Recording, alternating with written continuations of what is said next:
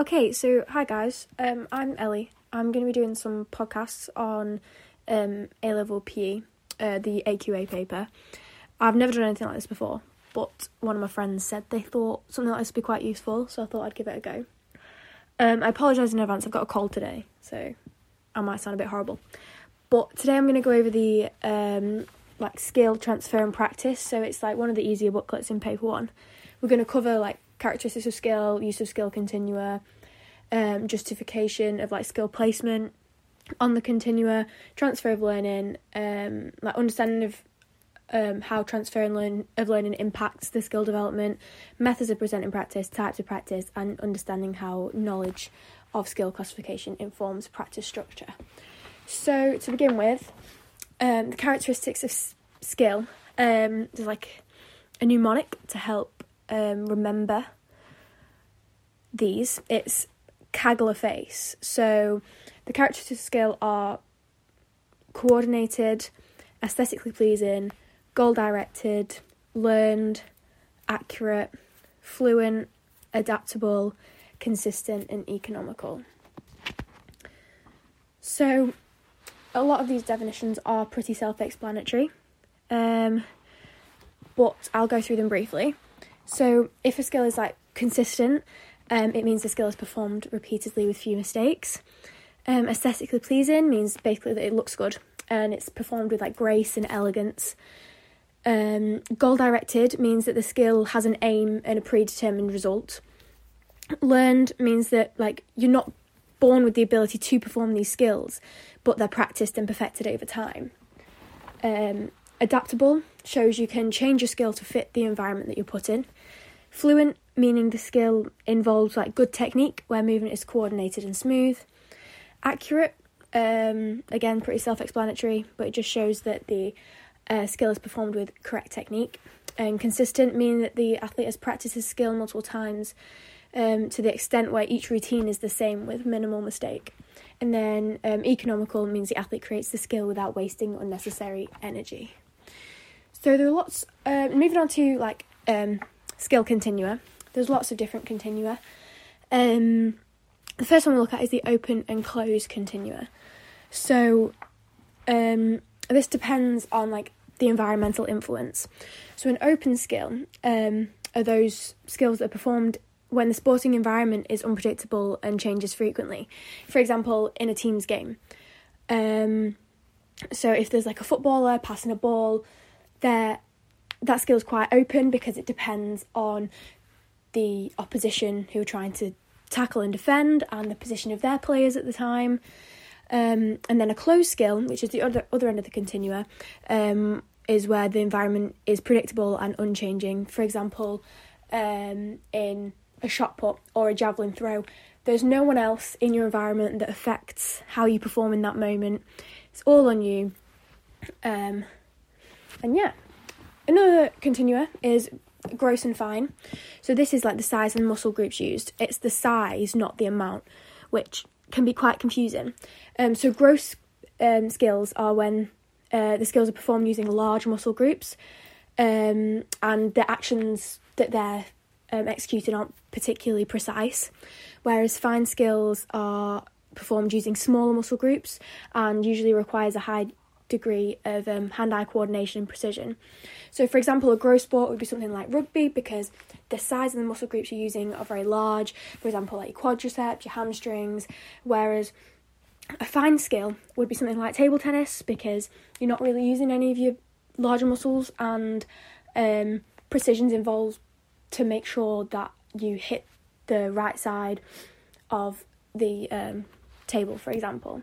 Obviously sports can fit within the continua and can be because you can have sports that use large muscle groups but also need elements of precision. For example, long jump, you use bigger muscles like your quads, your hamstrings, your gluteals, but you also need good precision when hitting the board. So even though that skill may be gross, it may have be closer towards the fine end than something like rugby because there are still some elements of precision. Another continua is self-paced and externally paced. It's pretty self-explanatory. Self-paced is when The performer controls when the action is performed, and externally paced is when it's dependent on someone else. So the self-paced would be for example, like a weightlifter. They decide when they pick up the weight, within reason, obviously, and they can't stand there all day. But they begin the action, they finish the action. Whereas in something like tennis or football, some aspects of football, like tackling, it's dependent on when someone else makes the move. So, for example, in tennis, it's dependent on when your opponent takes a shot as to when you respond. Another continua is the continuity. So there are 3 parts to this continua: discrete, serial, and continuous. Discrete is when the skill has a clear beginning and end. For example, a serve in tennis, you can see when the ball has left the player's hand and when the shot is taken. It's pretty simple. There's a start and finish, you know how to distinguish it. A serial skill is when several discrete skills that are linked together. For example, a gymnastics routine or trampolining routine, because each part of the gymnastics routine, each part of the trampolining routine will all be little discrete skills, but as a skill together, they're all linked. And then continuous is when the actual skill itself has no clear beginning or end. For example, cycling, there's no clear beginning and end from when each pedal is made, for example, when each skill is completed. And it's the same with things like running and swimming. There are quite a few continua, but we're almost there. The next one is how easily the skill is broken down. So there's highly organised skills and low organised skills. So if the skill is highly organised, it means it's really hard for the skill to be broken down. For example, an overhead kick in football. You can't practice this bit by bit and break it down into sub-routines because it's just not really possible for something like that. Whereas a low organisation skill may be breaststroke. You can break that skill down into sub-routines. For example, you can hold a float with your arms and just practice your legs actions to, perfect each section of the skill. And then there's also another continua is simple and complex skills. And this isn't to do with how easy the skill is or anything like that. It's to do with how much information processing occurs during these different events. So a simple skill would be something that has limited decision making. There's not, your environment necessarily isn't unchanging, and it's what you have to do is pretty straightforward.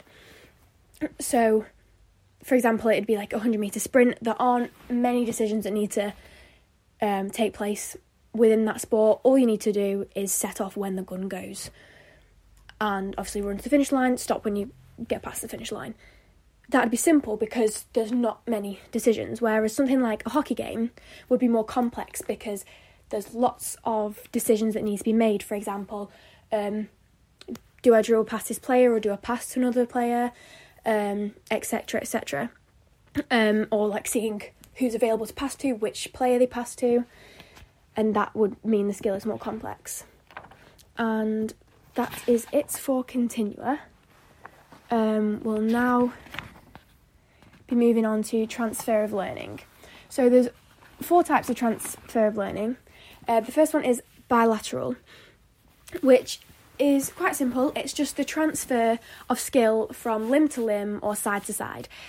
For example, whilst playing basketball, bilateral transfer will occur when the basketball player moves from dribbling with their left hand to dribbling with their right hand. So the skill of dribbling can be transferred from side to side. Another transfer of learning is negative. Negative transfer is when the skills are very similar, but look very similar, but they're actually very different. And negative transfer hinders learning of a new skill. For example, negative transfer would occur when you go from playing a sport like tennis to playing a sport like badminton. Although these sports, require similar, rackets, and they look on the front very similar sports, there's a lot of difference within the technique. For example, you hit a tennis ball with a lot of force through your arm, whereas a badminton shuttlecock, you most of the actions through your wrist. So if a person goes from playing tennis to playing badminton and thinking that it will be easy for them and they'll take on the skills that they learn in tennis to try and lose badminton, there will be their skills will be hindered, and it will hinder their learning, because although it looks the same, it's very different. Zero transfer of learning is another transfer, and it's where the skills are completely different and there is no effect on learning one sport to having the knowledge of another. For example, swimming and rock climbing. There is no resemblance in the skill that takes place in both these events. So if you're a swimmer and you try rock climbing, there's going to be no necessary advancement of the skill because of this previous skill, but there's also going to be no hindering of the learning. And then the final transfer of learning is positive. This is when a performer will go from one sport to a very similar sport, and the skills that they learn in this sport will actually positively affect and enhance their learning. For example, if a performer is very good at hockey and they move to playing football, although they are different sports, there are some skills that can be taken from one sport to the other and positively impact it. For example, their decision making, how they work together as a team, and their positioning within a game will all help them understand the next skill. So those are all the transfers of learning. Now there are two things that we're going to go into now: methods of presenting practice and types of practice. They're very different. They sound very similar though, so try not to get them confused. So firstly, we're going to go over methods of presenting practice. There are 3 methods of presenting practice: whole practice, whole part whole, and progressive part practice. We're going to start with talking about whole practice. So whole practice is when the skill is practiced as a motor program. This just means full movement without breaking it down into subroutines. So this has some positives. It's very good for skills that can't be broken down, and it's very good for elite performers. It's very good for simple sports because you don't have a lot of information processing going on that needs to be understood whilst you're practicing the skill. It's also very good for continuous skills, ballistic, which just means fast skills, and skills that are low in danger. Whereas we'll go on to the main positives and negatives of them all in a moment, but I'll just give you a brief description of progressive part practice. So progressive part practice is like links in a chain. It's when the skill is broken down into subroutines to be practiced. So it is not practiced as a motor program, it's split up. This is good for skills that are in low organisation, so it can be broken down easily. Complex skills, because they need to understand what's going on, and if not, it'll cause information overload. Serial skills it's good for. Skills that are slow in pace and high danger. And then whole part whole is usually the best method. This is when you combine basically the positive aspects of both practices. So you practice the skill as a motor program altogether, so that's taking something from whole practice. Then you split it into subroutines, perfect each part, and then put it back together as a motor program. So the positives of just whole practice on its own is it helps develop a kinesthetic feel for the whole skill.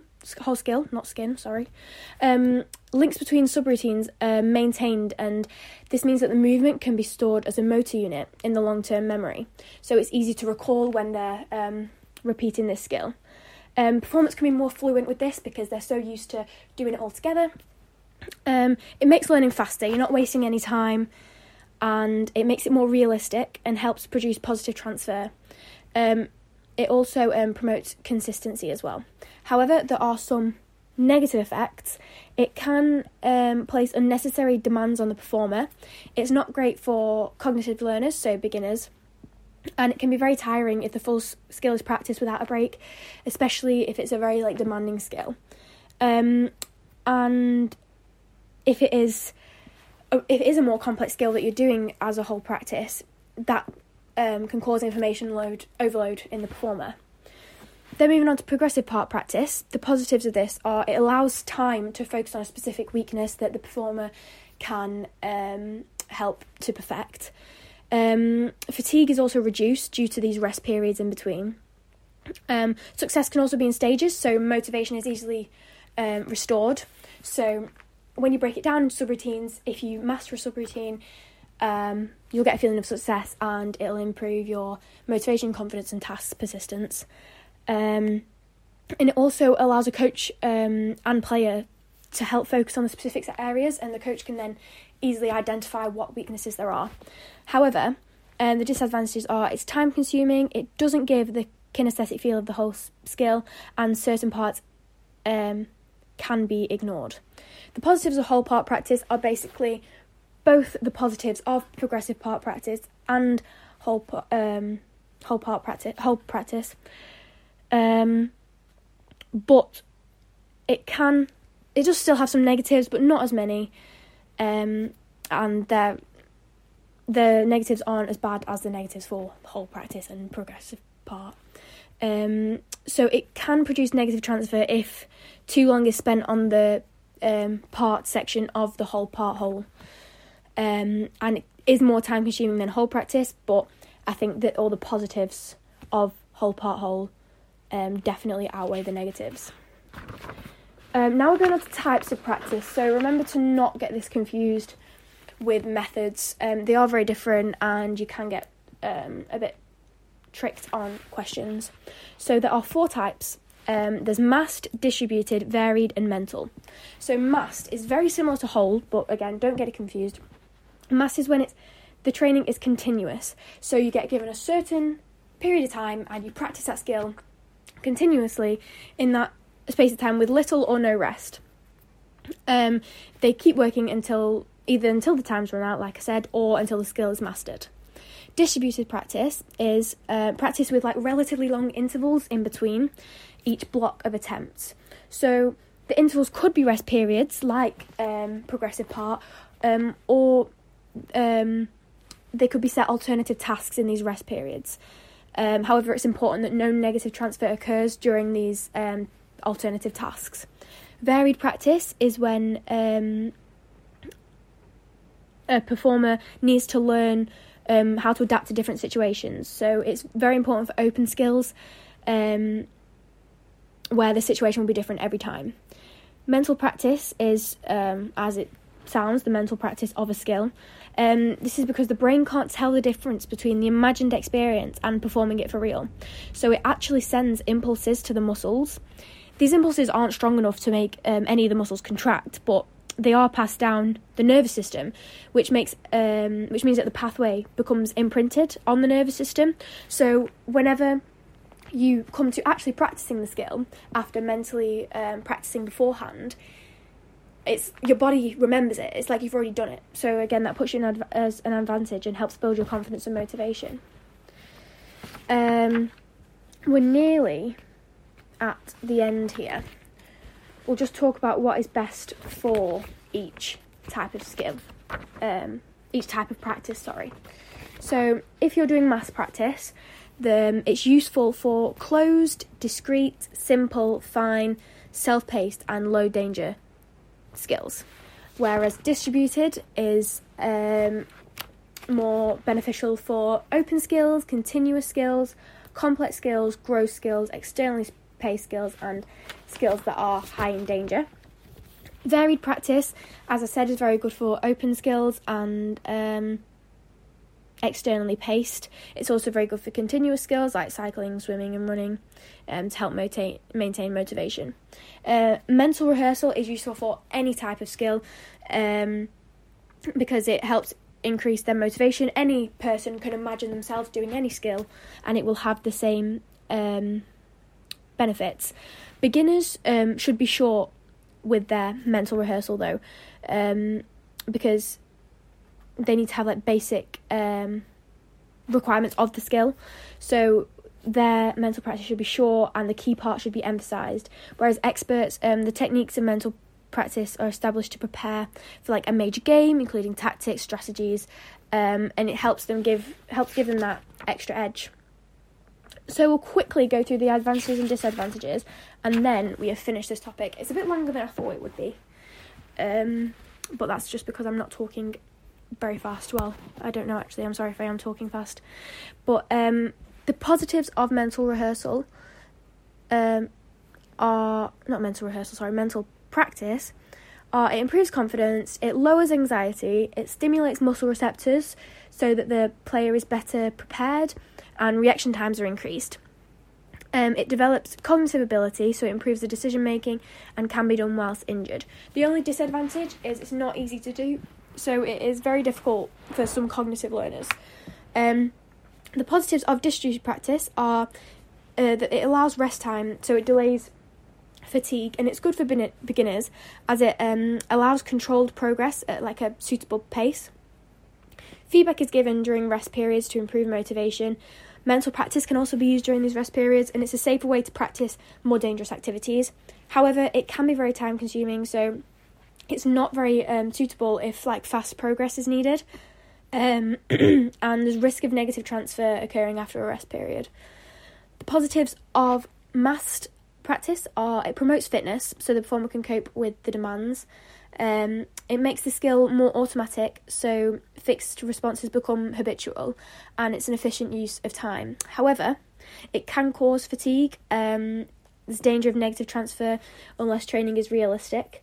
There's high demands on the player, so the coach needs to ensure that their motivation is high, because if they're not highly motivated and they go into massed practice, the likelihood of them dropping out or stopping is much higher, and that's why it's less useful for beginners. And then varied practice, the positives are: it allows adaptation in changing environments, so great for open skills. It prevents boredom, which then increases their motivation. It also builds subroutines and develops schema by adapting these skills. However, it's more time consuming, increases the risk of negative transfer unless the drills are integrated and realistic. And there's risk of information overload with too many changes to the environment and the skills, and there is also a danger of fatigue. So yeah, that's it for our first booklet. Thank you for listening. I hope it was helpful.